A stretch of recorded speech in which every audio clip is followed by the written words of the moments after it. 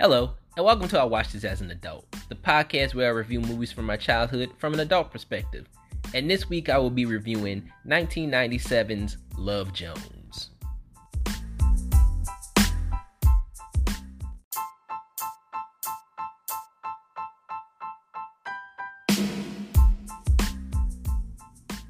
Hey everybody, welcome to the show. You guys are at the beginning of Love Month. I just thought that I would start this in February because it's Black History Month and also Valentine's Day. So you got Black History Month and Valentine's Day in the same month. So I'm doing what's called Love Month for the month of February. I'm just going to be talking about black movies with romance elements. They're not really all gonna be like romantic movies. They're not gonna all be, oh, they ended up happily ever after. Some of them, the movies I have planned, they don't end up happily ever after at all. But but for this month, I'm gonna be doing those type of movies, like just movies that have romance dealing with black people. And to join me on this journey through Black Love Month, I will have my wife, Shauna, with me. Say hello to the people, Shauna. Hello. Yes, and we will be reviewing 1997's Love Jones, but before we get to that, got some things I watched this week, and I got some new movie news that came up. I just read about, like, a couple minutes ago, actually. Did you know that Blade found a writer? Blade found a writer? Yes, Blade, the new movie Blade, which of course will star Mahershala Ali as Blade. Yeah. They have a writer for it. Mm-hmm. Her name is, what's her name? I forgot her name already, but she used to write for, she wrote for Watchmen. She wrote for the Watchmen television show. Oh, okay, that should be really good. Yeah, she wrote for the Watchmen television show. She's a black lady. Mm-hmm. And she will be writing the Blade script, which Blade, the movie also has a title also. What's the title? It will be called Blade the Vampire Hunter. Okay, so we get to see vampires. Yes, it's just straight to the turn. I kind of knew it was going to be like that because they said new title. I was like, it's going to be called Blade the Vampire Hunter. And it was like, Blade the Vampire. I was like, I knew it. So, I thought it was going to be something else, though. I thought at one point it was going to take the vampires out and it's just going to be like monsters and all that kind of stuff like that. But I'm glad that they're going to kind of stick with the comic books in a way. Yeah, I hope they go like deeper into that, because like about him just kind of, I hope it's kind of like, you know what I hope this new Blade movie is? Mm-hmm. I hope it's a globe-trotting film. I hope it's a movie where like he goes around the world, he like collects art. I hope it's like Indiana Jones.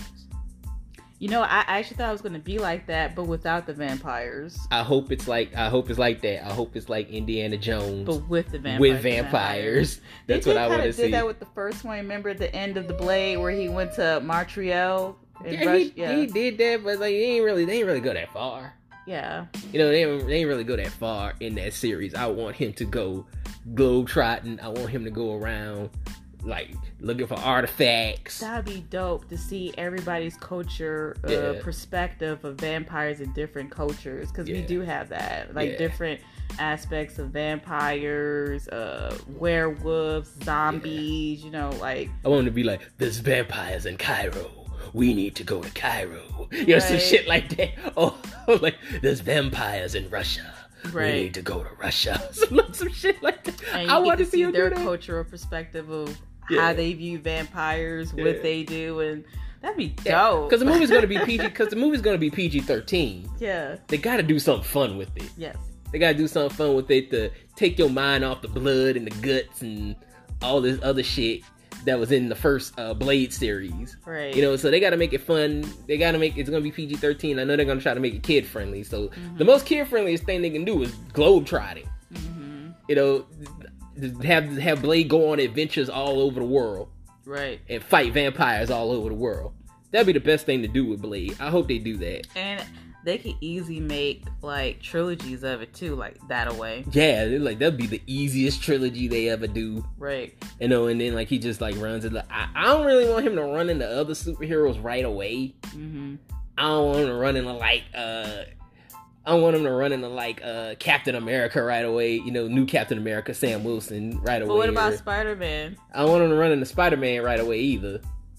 I don't want him to run into Spider-Man. I don't want him to run into the Fantastic Four or whatever, Captain Marvel or whoever right away. I really want that to be live screen though, like to see Blade run into Spider-Man. He could run. He's kind of like that, you know. Yeah, I know he could run into Spider-Man, just not right away. Yeah, I know what you mean. Yeah. Like get like 2 first movies and then let's reestablish Blade first. Right. And then I know like sometimes in Marvel movies they like to establish characters in other movies, like they did that with Black Panther, they did that with they've done that with Black Widow and Hawkeye and all these other characters. Even I think like Doctor Strange got established a little bit in not Thor Ragnarok. He already had a movie before Thor Ragnarok, I think, didn't he? I think so, but they've like established characters, and then like they moved them on to their own movie. Black Panther was one, but it was like, let's establish this dude, Captain America, and then let's move him on. Yes. But you know, I like let's establish Blade first. Yeah. Before we do anything else with him with other superheroes. We gotta find out that, you know, his mom got bitten by a vampire and she had him and he became, you know, all kind of stuff like all that stuff. Yeah, we gotta do all of that. So you gotta do a casting for his mom, you know. Right. I would like to see who plays Blade's mother. Yeah. And who bit her. Would it be Frost like the other one? I don't know who they gonna do, but who's gonna play Frost? I don't know what they gonna do with that, but I really want. Plus, I want an older Frost if they do Deacon Frost, because in the comic books he's an older man. Oh, okay. Yeah, he's an older man. I want an older Deacon Frost, not that Euro trash like 29-year-old Deacon Frost that they had in the first Blade. Because in the comic book he's like an older man. He's kind of got like a Colonel Sanders thing going on with him or some shit. You know? Since Frost is responsible of him being a vampire by, you know, biting his mother, does that make him his vampire daddy? Yeah, I guess so. Wow. I guess so. But moving along, I'm happy about this. Can't wait to see what they do with this movie. This is one of the Marvel movies I'm actually anticipating. You know, other than Fantastic Four, because they announced they're doing Fantastic Four. They already got a director and a writer for that. Also, so like those are two things that they're moving forward with, is Blade and Fantastic Four. We still gotta wait for the X-Men.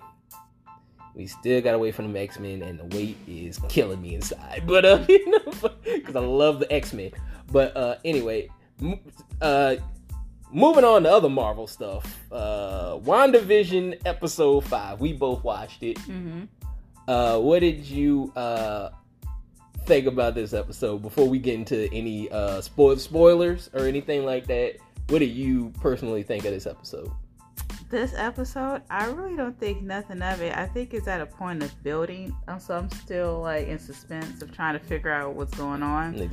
I'm trying to figure out what's going on at the end, basically. So it's like, right now, my head is in the clouds with this one. It's like, okay, I get it. Everything's building. And I do like the part that they were getting ready to get into, you know, WandaVision was getting ready to fight. And they were floating in the air. They was getting ready to throw down. I was like, oh, shit, you know, but that's about it. I'm just really going through the journey of it. I don't really think nothing of it. I'm just enjoying every scene that they have, because that's how they get you. Like, they really make you pay attention to every scene, every, you know, what you call like Easter eggs in the background and the scene and what they say and what they quote. And it's like, I don't really have time to figure out the overall episode. I'm just putting the pieces together, you know. So it's like a puzzle, you know. So pretty much just like just let shit happen. Yeah, just let it happen. Yeah, man, I'm just loving. I think we're kind of getting out of the building blocks. I think we're still finding more blocks, but I think we're getting out of it. They're starting to put shit together. Right. Like, they started to put that puzzle together now, because at first they were just giving you pieces. Right. Now they started to put the puzzle together now. Right, but I'm not trying to analyze until I'm finished with it. Yeah, You know what I mean? yeah, I know, like, because like we found out that Wanda took Vision's body. Yeah. We found that out. Like, Vision is dead. Like, reanimated his body. She reanimated his corpse. Yeah, so he's a Frankenstein now. Yes, she reanimated his corpse. We got a little bit of a teaser in episode 4 of that, but we didn't know for sure. They told us for sure, oh yeah, that's Vision's body that she just fucking reanimated. So we got a little bit more Monica Rambeau. Mm-hmm. Darcy came back for some reason from Thor. We got Jimmy Woo. Jimmy Woo's in this episode also. But yeah, man. There's this other character. You know, the chick that always pops by the house. Yes. I'm still trying to figure her out. Her name is Agnes. Mm-hmm. That's her name. Her name is Agnes. But she kind of broke character a little bit. Right. Remember when she came in the house and she was like, "Can we take it from the top? Do you want to do that?" Right. She's like, "What?" Yeah. And she was a little frightened. Okay, it's now coming to me. Maybe she's one of the neighbors. It was called Westview. Like Westview, yeah. She's probably one of the neighbors and one of the residents that live in Westview. That's why she doesn't really make sense. She's not really part of anything. She's just there. I think she's one of the residents that live in that area. The time that Wanda, took over and hexed the location. Who knows? Because like, there's a lot of That's people. what I'm getting at with her. There's a lot of people that saying like there's something a little bit deeper with her. Mm-hmm. But I'd have to go into a whole bunch of like comic booky shit, to tell you about that. And I don't want to go through. So all that she's shit in the comic book, or maybe that's just. They're saying she might be a character from the comics. I'm getting that maybe she's one of the residents that's in Westview. And she's trapped in her own residence, her own district, because of Wanda. Oh, that may be. But like, a lot of people are saying like she might be a big character from the comics, or her husband, because she has a husband named Ralph that they never show.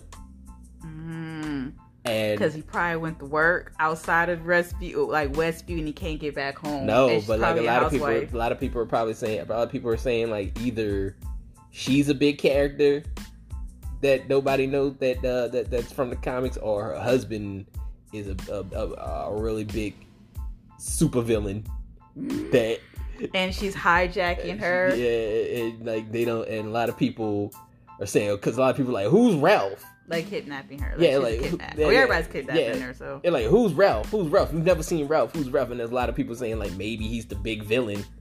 Like he's a bigger villain. A lot of people are saying that he might be a character named Mephisto. Oh, okay. Yeah. Mephisto is the devil of the Marvel universe. So it's like she's the day of the Marvel universe.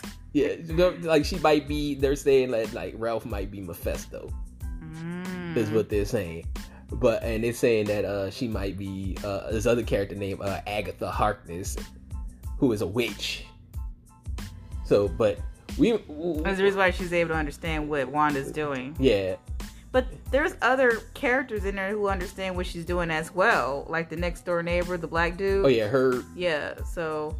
Yeah, but like there's a lot of those people are kidnapped. They're like under control. Mm-hmm. But like we don't know what's going on yet. We don't know what's going on yet. I think the kids might come into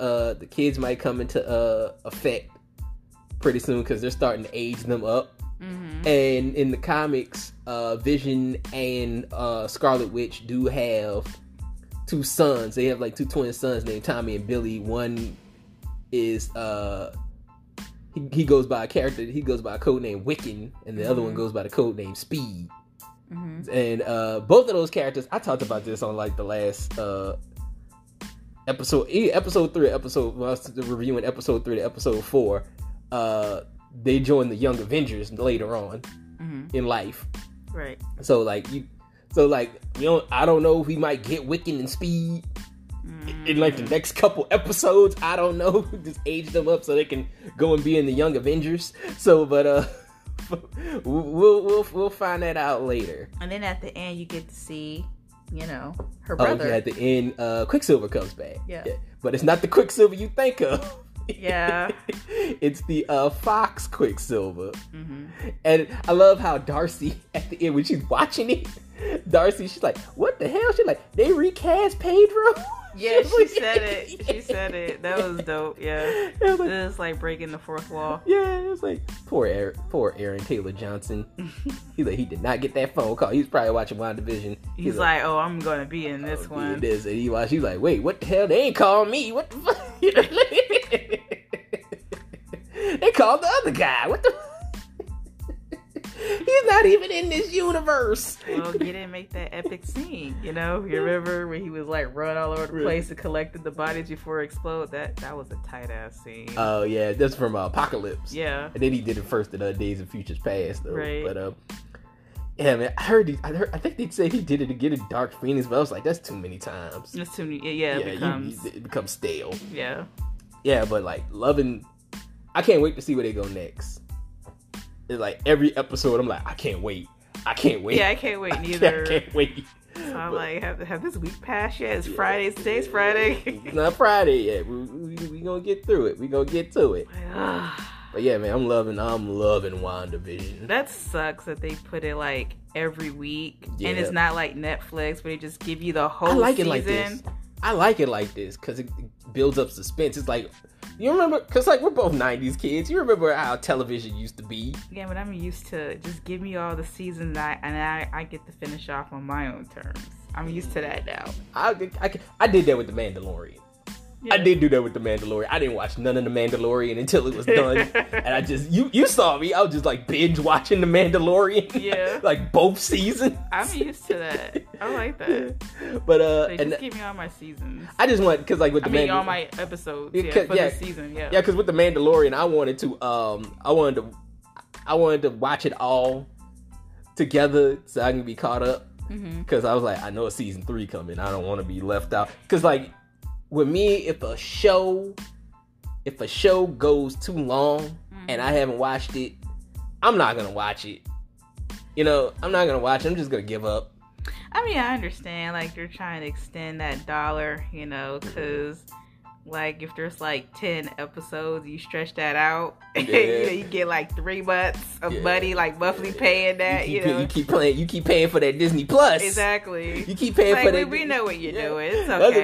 That's a good strategy too. It's a good strategy. Like you keep it like if we give if we give them this whole show like all together, they're just gonna be like, I ain't got no reason to have Disney Plus. Right. But they were like, if we keep going like week to week to week, they gonna keep paying for it. Right. Like you want to see what's going on in the next episode. I ain't gonna lie, I did it. Yeah. I did it. I gotta keep this up. I was like, my Disney Plus about to expire. I got to click. I'm like, renewed. I was like, I did that shit. But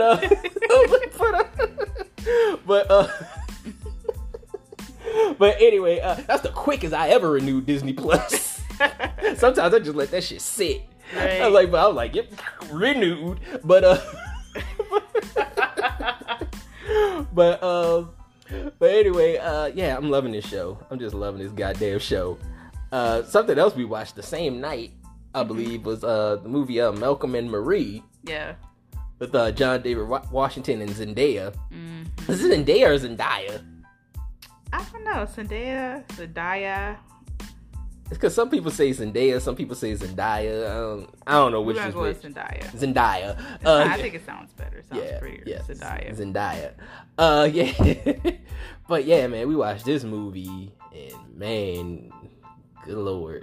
Mm-hmm. That movie was, what the fuck? Yeah. What you think? It was like, man, it made me apologize. I was like, if I ever sent you through this, I'm so sorry. I did look at this towards the middle. I was like, hey, this is us at 22. Right. I was like, who put a camera in our place when we were 22? Not the knife shit. Not the drug part. Not the knife shit. None of that. It's just the argument. the what do you call it? Petty arguments. The dynamics of arguing in the battle of the sexes between, emotional, complex mindset of a woman versus a simple, concrete mindset of a man. Yes, right. That's correct. That's what it is. It's kind of like Marriage Story, how a lot of people are like, oh my God, this is like our marriage, like generally, because they really study the whole platform and dynamic of marriage. Right. And how it all links to everybody else's marriage, So that's basically what it was. Yeah, man. It was just like looking at the movie. And I hear a lot of people say, like, I hear a lot of like single people like, I don't want to watch anything like that. It doesn't make me want to get in a relationship. Or like even a Marriage Story. You're like, see, this is why I'm not married.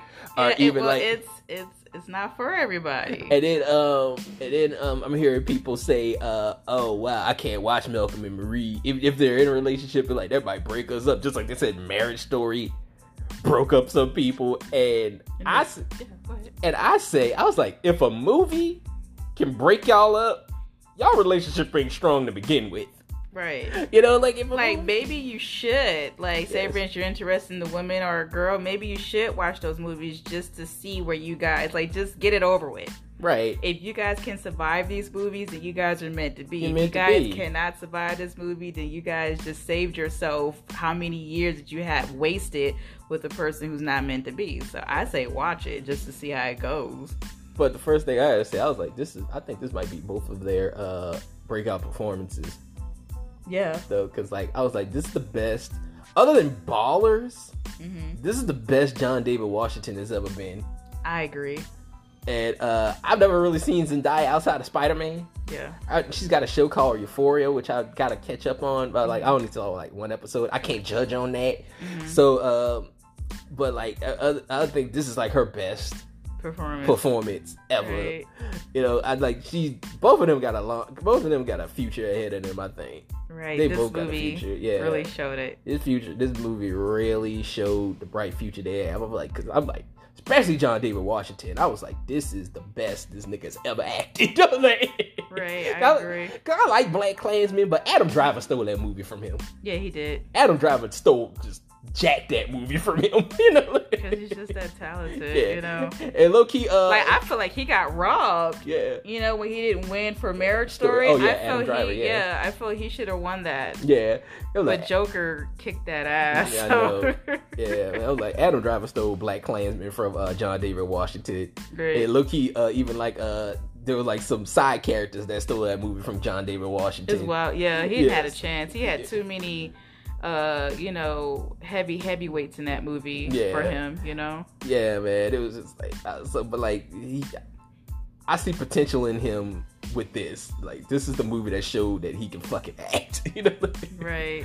Other than Ballers, because he's funny on Ballers. Yeah, he's funny on there. Yeah. But other than that, this is the movie.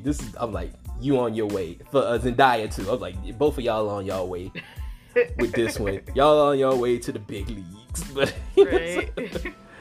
But yeah, that's pretty much all I got on that. Yeah. Yeah.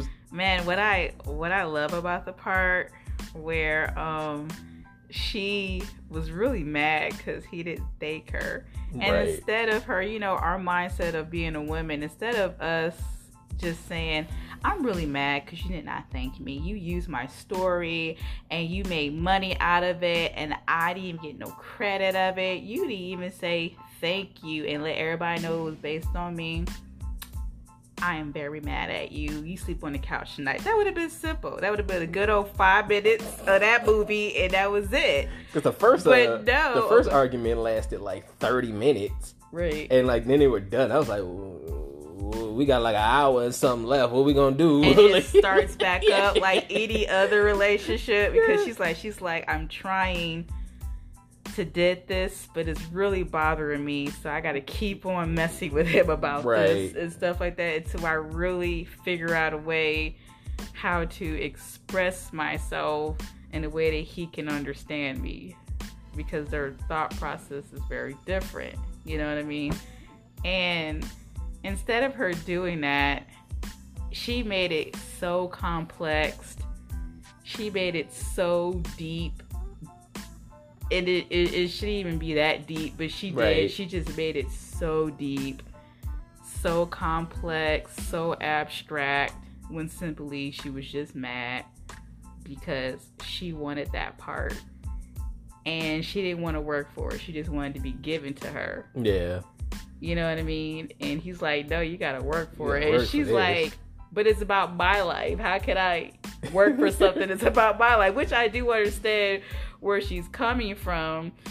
But she didn't do that. Right. You know, she didn't do that because she felt like it should have been given to her or whatever, stuff like that. So she screwed that up and blamed that on him for not working hard for it. But instead of her taking responsibility, saying, you know, I fucked it, I didn't really apply myself for this part. Yeah. But she's like, oh, fuck that shit. It's about my life. You should have gave it to me. And I'm acting too. How come you? And I'm with you. We're together. Like, you know, she was trying to use nepotism on him. And he's like, no, we're going to be fair.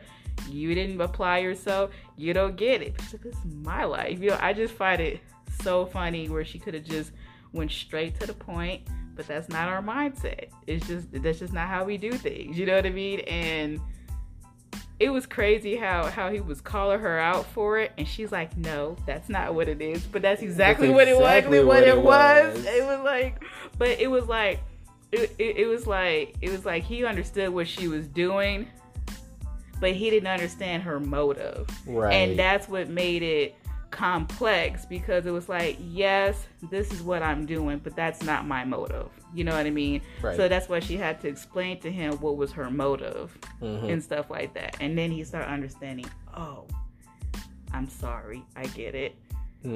Because I get what you're doing, I just don't. He was confused of her motives. That's what it is. Right. Like he understood what she was doing, he just didn't understand her motives.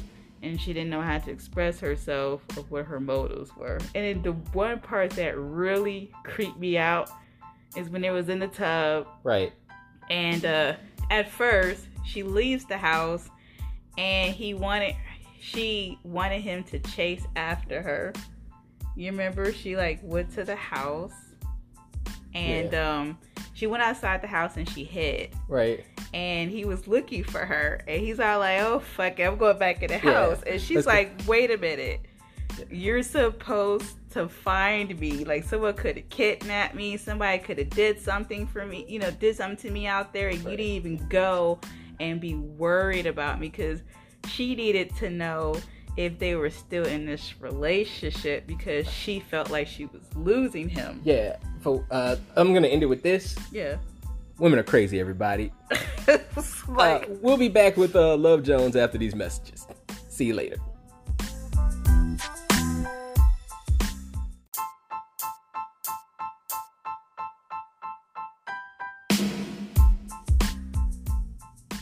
Alright guys, welcome back to the show.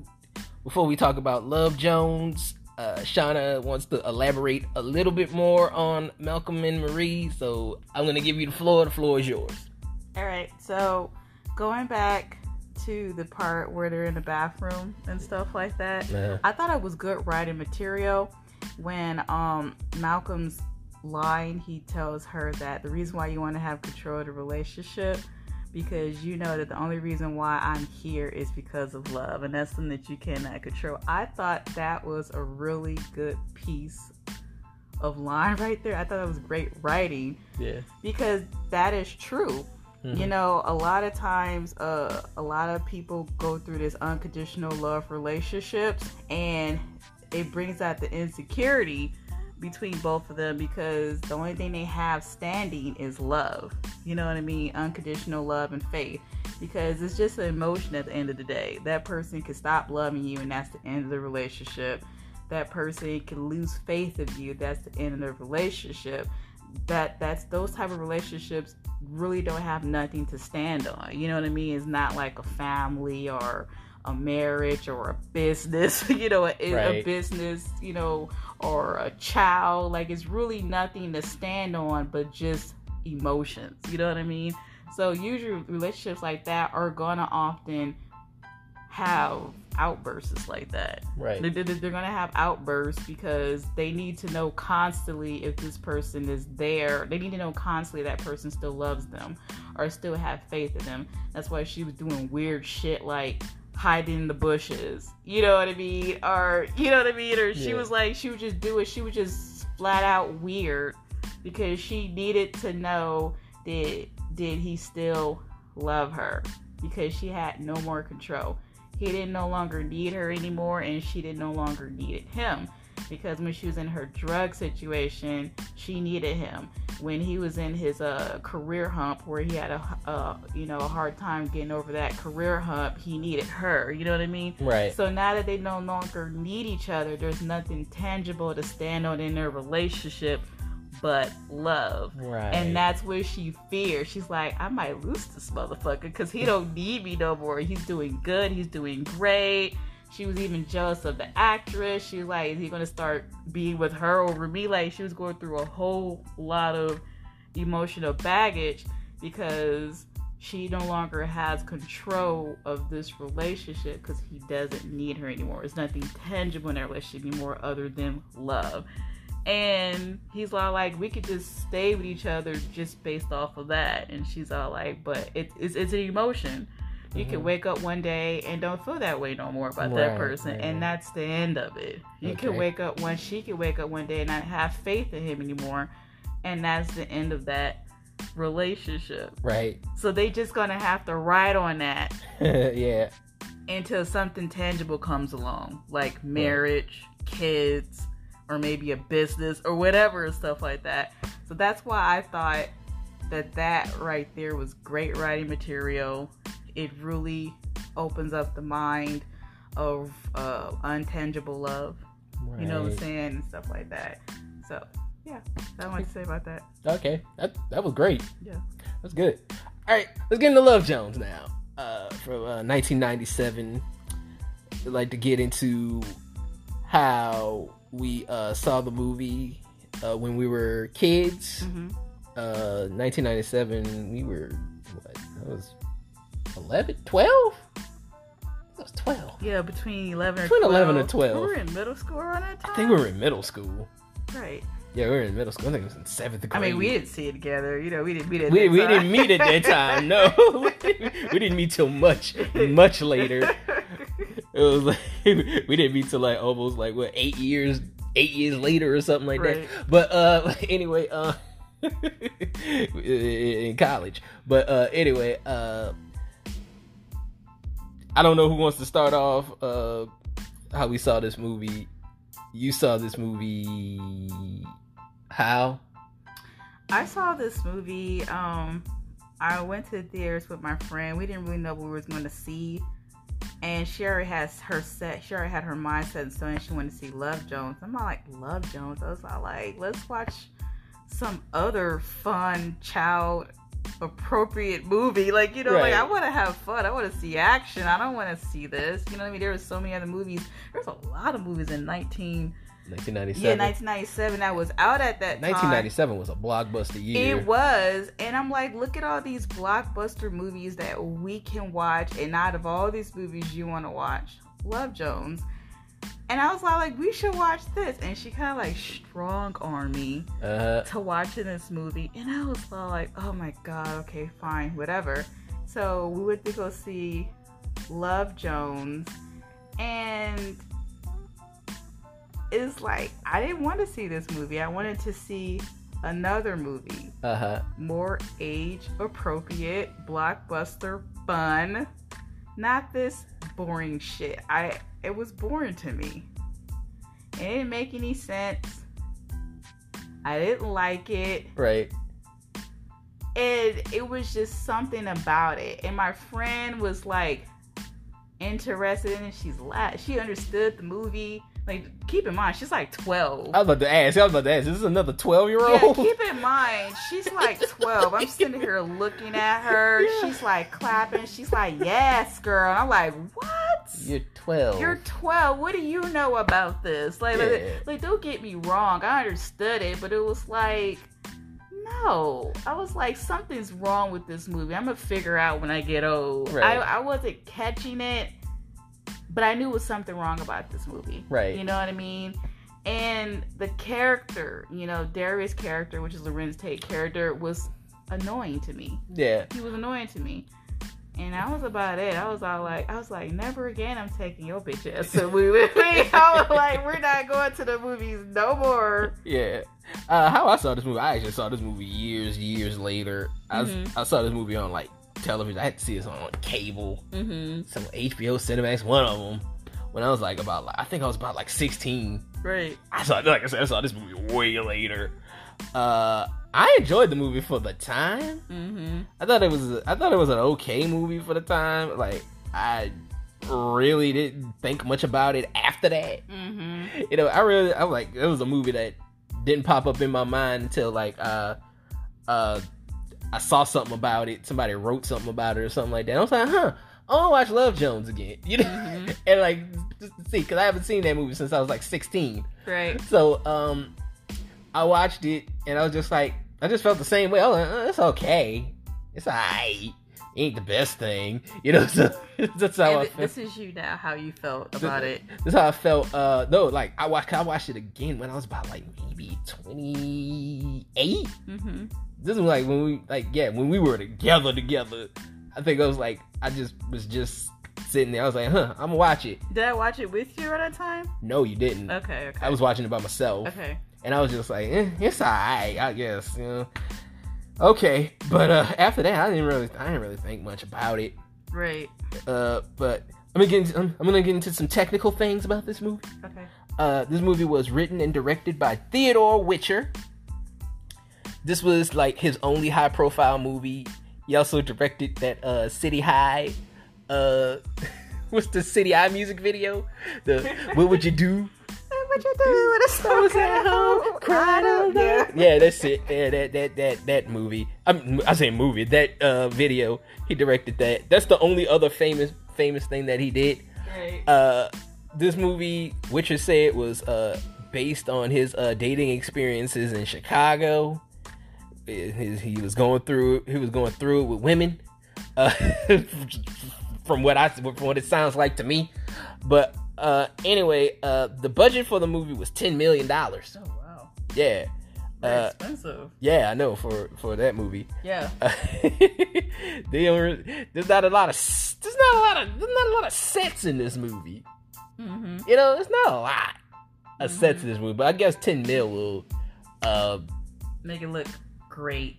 I think the cinematography was beautiful. Yeah, angles was on point. I was about to get into that. It barely made its budget back though. It only made $12 million at the box office. Right. So like it didn't over deliver. It kind of limped. Right. It limped into the box office to get its money back. He got his money back basically. Yeah. It currently has a Rotten Tomatoes score of 73%. Is that good or bad? That is. I never understood the Rotten Tomato ratings. Oh, if like usually if you're like a 60 and under, that's like a 60. I want to say like a 69 and under. You're your movie shit, you know. But okay. It barely get that. It's got a 73%, which I like. I'm cool. I'm good with that. You know, I put it there as well. I put it at like a 73%. You know, so that means it's good or bad? That means it's like decent. It's decent, okay. That means it's a decent movie. Okay, that's cool. But some more stuff. Movie stars Lorenz Tate as Darius Lovehall, a poet and writer who falls for Nina Mosley, who is a photographer played by Nia Long. They begin an off and on again relationship with multiple twists and turns. I want to get the positive out of the way. Okay. I thought this movie was beautifully made. Like visually, it's a beautiful movie. Yeah, it is. I love this. Like I said, like you said, I love the cinematography. I think the movie is like well directed. I think it's well acted. Another thing I got to give this movie credit for. I got to give this movie credit for moving black film forward. Right. I do have to give it that credit. It like this because this movie moved us out of the hood movie genre. Because before that, it was really Don't Be a Menace moved us out of the hood movie genre because it just trashed it so much. You know, and because you think about it, you get a movie like Boys in the Hood. Yeah. You get a movie like Boys in the Hood. Because before Boys in the Hood, it was like all Spike Lee stuff. Yes. It was School Days, She's Gotta Have It, Do the Right Thing, Mo Better Blues, Jungle Fever, all that stuff. But then Boys in the Hood came along, and the early to mid 90s was just all hood movies. And that's something that John Singleton reluctantly did. I don't think he was trying to do that. But he reluctantly did that. I think he was just telling his story in California. Yeah. No offense, but that's all we had at that time in the 90s, I understand that, but like I said, he reluctantly did that. He wasn't trying to do that. He wasn't trying to make hood a genre. I don't think. Right. He was just telling California stories. He was telling his story, and then Hollywood was like, "We got to make more of these." And then he's all like, well, how many? Because that's all we got up here. It's hood movies, hood stuff, Then you get Menace to Society and Jason's Lyric and New Jack City and Juice. And even though I like Juice is one of my favorite movies of all fucking time. Right. You get Clockers. Even that's a Spike Lee movie. Even Spike Lee got into it. You get Fresh, and you get all these other movies about struggle and being in the hood and. Oh, South Central. Remember South Central? Yes. You get all these movies about that, and then towards the late 90s, we was we done with all that shit, because the Wayans brothers trashed that shit to no end, I was like, oh wow, I'm like this. I was like, this shit is over with, because once the Wayans brothers gets a hold of it, it's over. It's fucking over for you. It's done. Once they start making fun of your genre, it's over. Right. But these movies, it helped though. Yeah, but Love Jones allowed us to start telling stories that weren't about gangs and struggle and all this stuff. So I have a name for these movies. Yes. I like to call the movies from the late 90s. I like to call them the middle class black movie. They started the middle class black movie era. It's Love Jones, and you got The Wood, you got Love and Basketball, and you got Stella Got a Groove Bag. Yeah, fluent black stories. Yeah, fluent black stories, all those type of movies. I say Best Man. Yeah. All these type of movies, and you get directors like Malcolm D. Lee and Gina Prince Bythewood, and all those type of we're going to tell affluent stories, type of directors, right. Rick Fumiyama, he did The Wood, we're going to tell these affluent black stories, I find it amazing how these people see these stories as that's just something that black people really want to do or really want this in the future. No, these are really people. These people really do exist. There are affluent black neighborhoods, families, communities, businesses, corporations, is all of that. Yeah. But people don't really, acknowledge it or, stuff like that. Yeah. And it was they're trying to show you the other side of blackness. We don't all live in the hood. No. We don't all live in the hood. We're not all gang members. We're not, right. Some of us, we're just regular dudes. Right. We're just regular dudes, regular women. There's bad and good in every race. Yeah, there's bad and good in every race. And then they say, well, okay, it's just a small population. No, it's the same. It's about the same. It's 50-50 with everybody. Right. So I gotta, that's one thing I gotta give this movie credit for. I gotta give this movie credit for showing the other side of black culture. Right. Because they just showing the hood is just you're just showing one side. You're just showing one side of it. Let's show the other side. Right. Let's move film forward. Right. Without that, we wouldn't have a Malcolm and Marie. Right. We wouldn't have a Dope or even a Get Out. Right. You couldn't tell a story like Get Out in 1996. No. Be interested. Nobody would want that. Right. So good. I gotta give this movie credit for that. Right. It was the first to do that. Right. One of the first. Because I do remember Eddie Murphy trying to do that with Boomerang. Right. He tried to do it with Boomerang. People didn't get it. I still love Boomerang. Oh, me too, man. But, oh my God, I love the black corporate life and everything like that. It's real. Yeah. There were black people there who's doing the stuff you see. Yes. it happened. It's still there. It's not a reimagination. And no, it's none of that. You know what I mean? Like, even with the Bill Cosby thing, they were like, oh, okay, Bill Cosby is trying to influence the hood to be like no, he was showing the good side of black culture and something that have always been there. You know, Howard graduates, you know, two-parent homes. Like, these black families and black affluent communities do exist. They do, yeah. You know, you can ignore it all you want, but they do exist. You know what I mean? Right. So. That's right. But, so, like, you got that. The negative side of that. Right. Is that this movie can be up its own ass sometimes. Yeah. It could be a little bit, you know, too sedity. Mm-hmm. To where it's like, oh, I'm better than you. You know? You know? Yeah. Because I come from both. Right. You know, I'm half hood, half suburb. Yeah, me too. You know, but yeah, like, cause like I've lived in the hood, and I've lived in the suburbs. Right. You know, so I come from two different worlds. Well, for me, I lived in a fluid black neighborhood that became a hood. Yeah. You know what I mean? Right. Like, because it was a black affluent neighborhood. And then the hood people came in and ran the good, hardworking black people out. And we had what you call a black flight. You know what I mean? So a lot of people try to ignore that shit didn't happen. We had black flights then, too. Yeah. You know what I mean? But yeah, man, I'm just saying, like, there's a little bit of pretentiousness in this movie, too. This movie also shows you that black people could be boring, too. Right. You're like, black people could just be boring. You know, and I have to say that these are the most boring black people on the planet. Yeah. These group of black people we are following in Love Jones are the most boring black people you ever want to meet. You know, they are. Right. It's like, cause like one thing I feel watching this movie, I watched this whole movie. Mm-hmm. We watched it together. You know, one thing I get out of this movie is like we truly don't get to know any of these characters. Nope.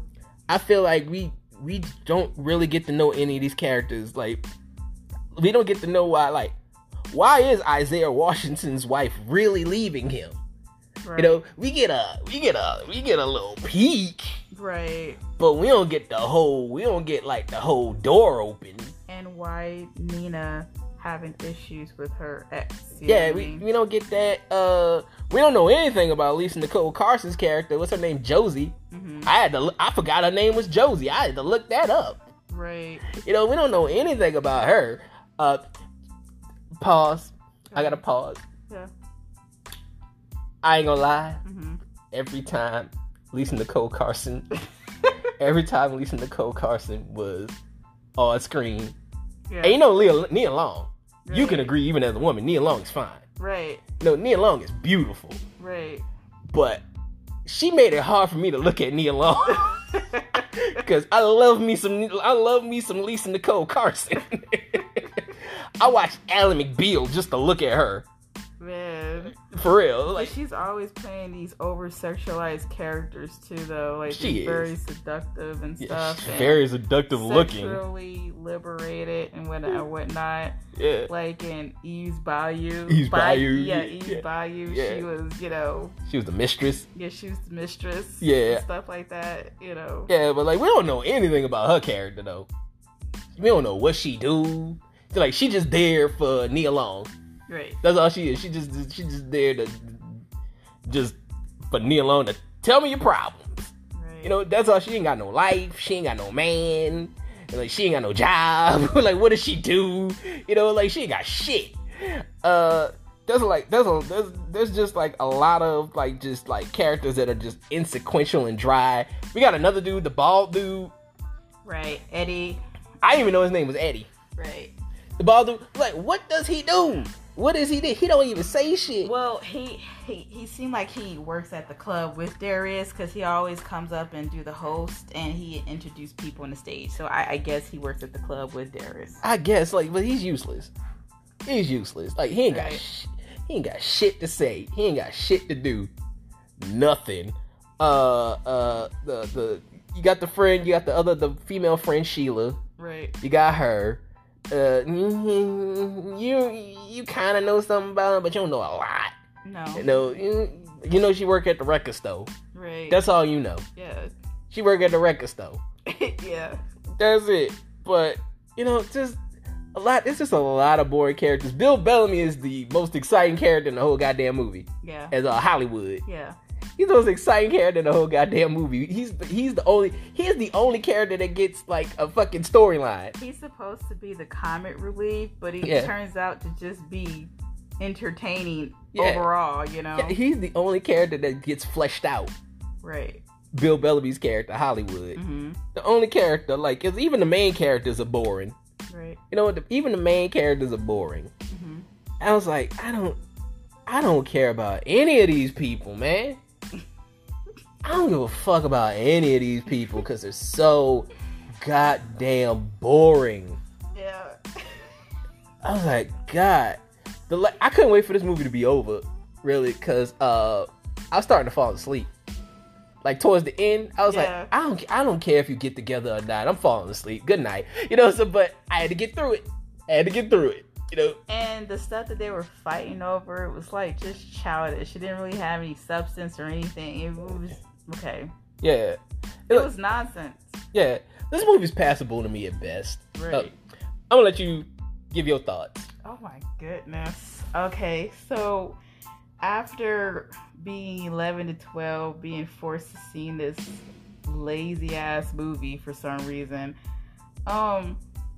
I thought that I have a different perspective when seeing this as an adult, and it was something that I was like, okay, now I know why I felt the way I felt as a child, now as an adult, but now I get to see it clear of why I didn't like the movie in the first place. It was just something wrong about it. And as an adult, I realized that this movie is a good guy trope movie for black people, or mainly for black men. Mm-hmm. It's a good guy trope movie. Uh-huh. You know what I mean? And I was like, okay, all right. And what I realized about the movie, about the main character, Darius, or what the writer was trying to oppose, not to impose, but trying to propose, is that the main character, or how the writer wrote the main character, Darius, he wrote him as, it was like the main character, to me, was a smart black cell who falsely pins himself to be the Renaissance man. Because it was actually mentioned, when Nina finally introduced this guy to her house, Darius, even though without her permission, first and foremost. Yeah, he got her number from a check she wrote. No, not even a number. She gave him the number. Address. Yeah, he got the address. You're right. Yeah, I'm gonna get to that, but I'm going to the part where how I realized that whoever wrote this character, the writer who wrote this character, he says based off him. So basically, he's Darius. The writer is Darius. Mm-hmm.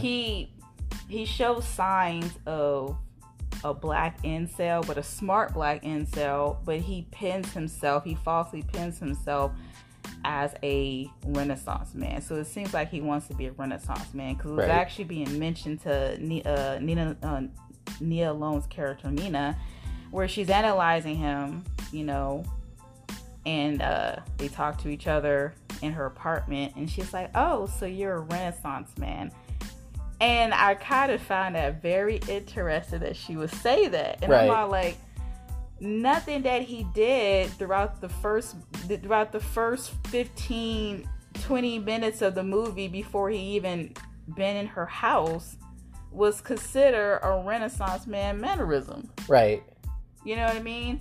So we could talk about this, because what he did was absolutely the opposite of a Renaissance man. All right. So preach. Darius, when he first meets her, he charms her in this pickup line poem. The poem was literally a pickup line. Yeah. Okay. a Renaissance man wouldn't make a poem like that. His poem would be, it was his, first of all, Darius' poem was basic and straight to the point. It was basically, the poem itself was a pickup line. Mm-hmm. Okay? And then he proposed his pickup line to her so he can get some tonight, like, you know, one night stand. Let's give me some booty. That's not what a Renaissance man do. Mm-hmm.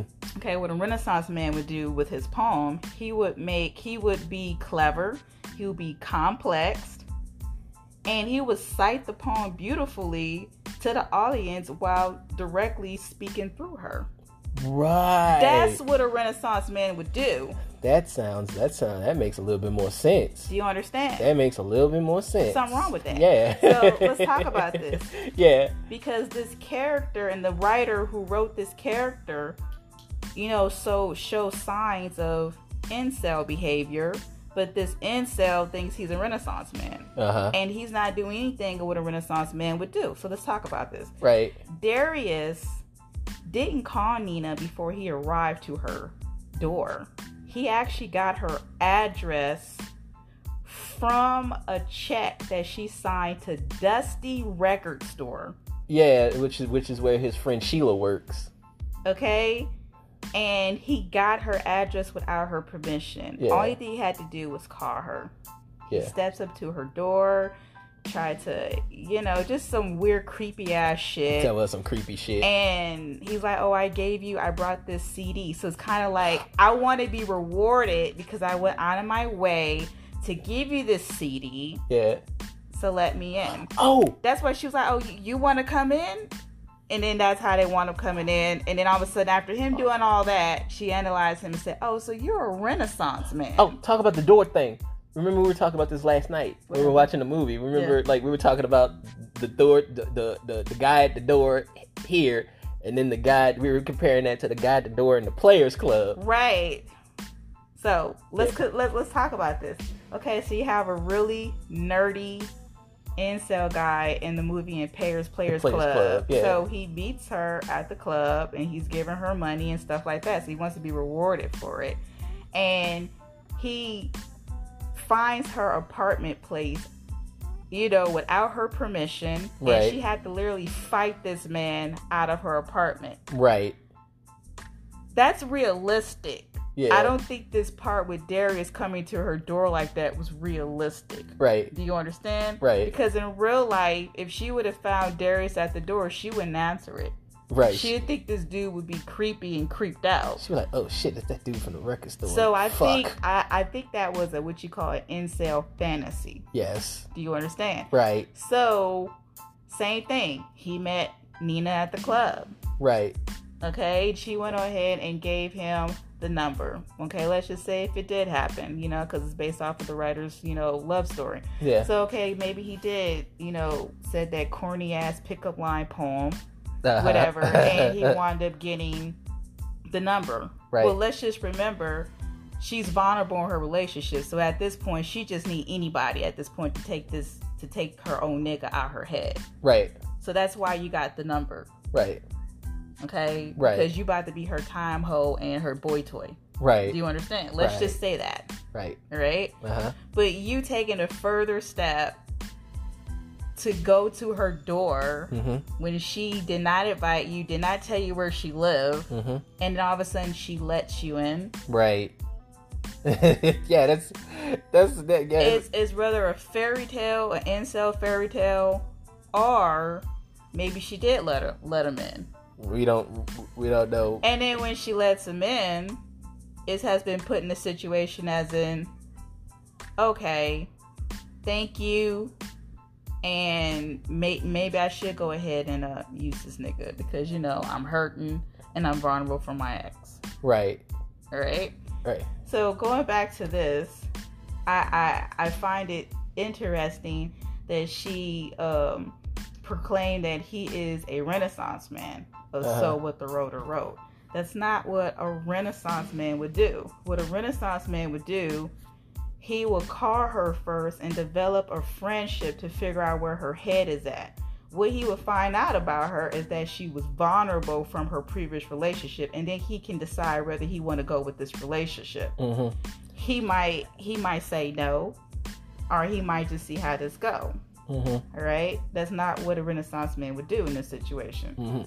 All right, and he would not show up at her door without her permission. Right, because he don't chase after no girl. Yeah. Right. So Darius got a one-night stand with Nita, not realizing that he was being used for sexual healing. Right. All right. The Renaissance man would have made her beg for it. Right. Okay. Right. All right. Because he would know through talking to her that she comes from a previous relationship that made her vulnerable, and she's feeling some kind of way. She's in her feelings. So he's like, I ain't finna let her use me as a boy toy. I'm not gonna let her use me as a time hoe. So he will wait for it and then blow her mind up. Blow her mind and her back out. He will be in her head. Right. Do you understand? Right. Now another thing, Darius got indirectly dumped by Nina because her ex came back. Right. He haven't seen her for a whole year. Think about it. Yeah. She didn't really dump him. She indirectly dumped him, and she moved, and she haven't seen Darius for a whole fucking year. Right. A Renaissance man wouldn't have done that. A Renaissance man would have made Nina get rid of her ex by her own decision and not by his, because she's all like, I like how this nigga's in my head.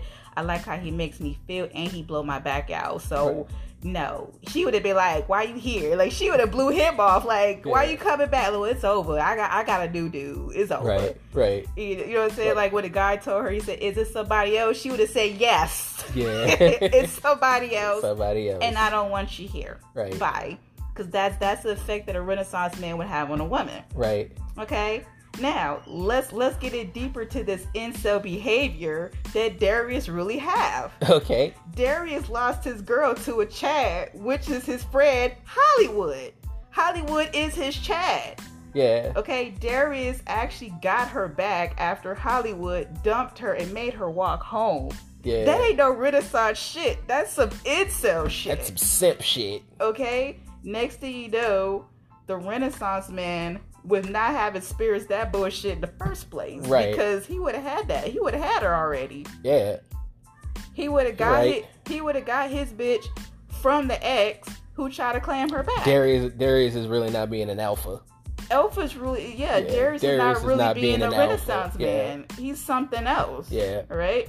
So you tell me, of all these pointers of him being proclaimed and being analyzed as a Renaissance man, how is Darius viewed as a Renaissance man? Yeah, it's like, I was like, he's not being an alpha male. Like, Darius is not an alpha male. Darius doesn't even look like an alpha male. And he's lame. He tries to be funny. He tries to be outgoing, and he just comes out lame.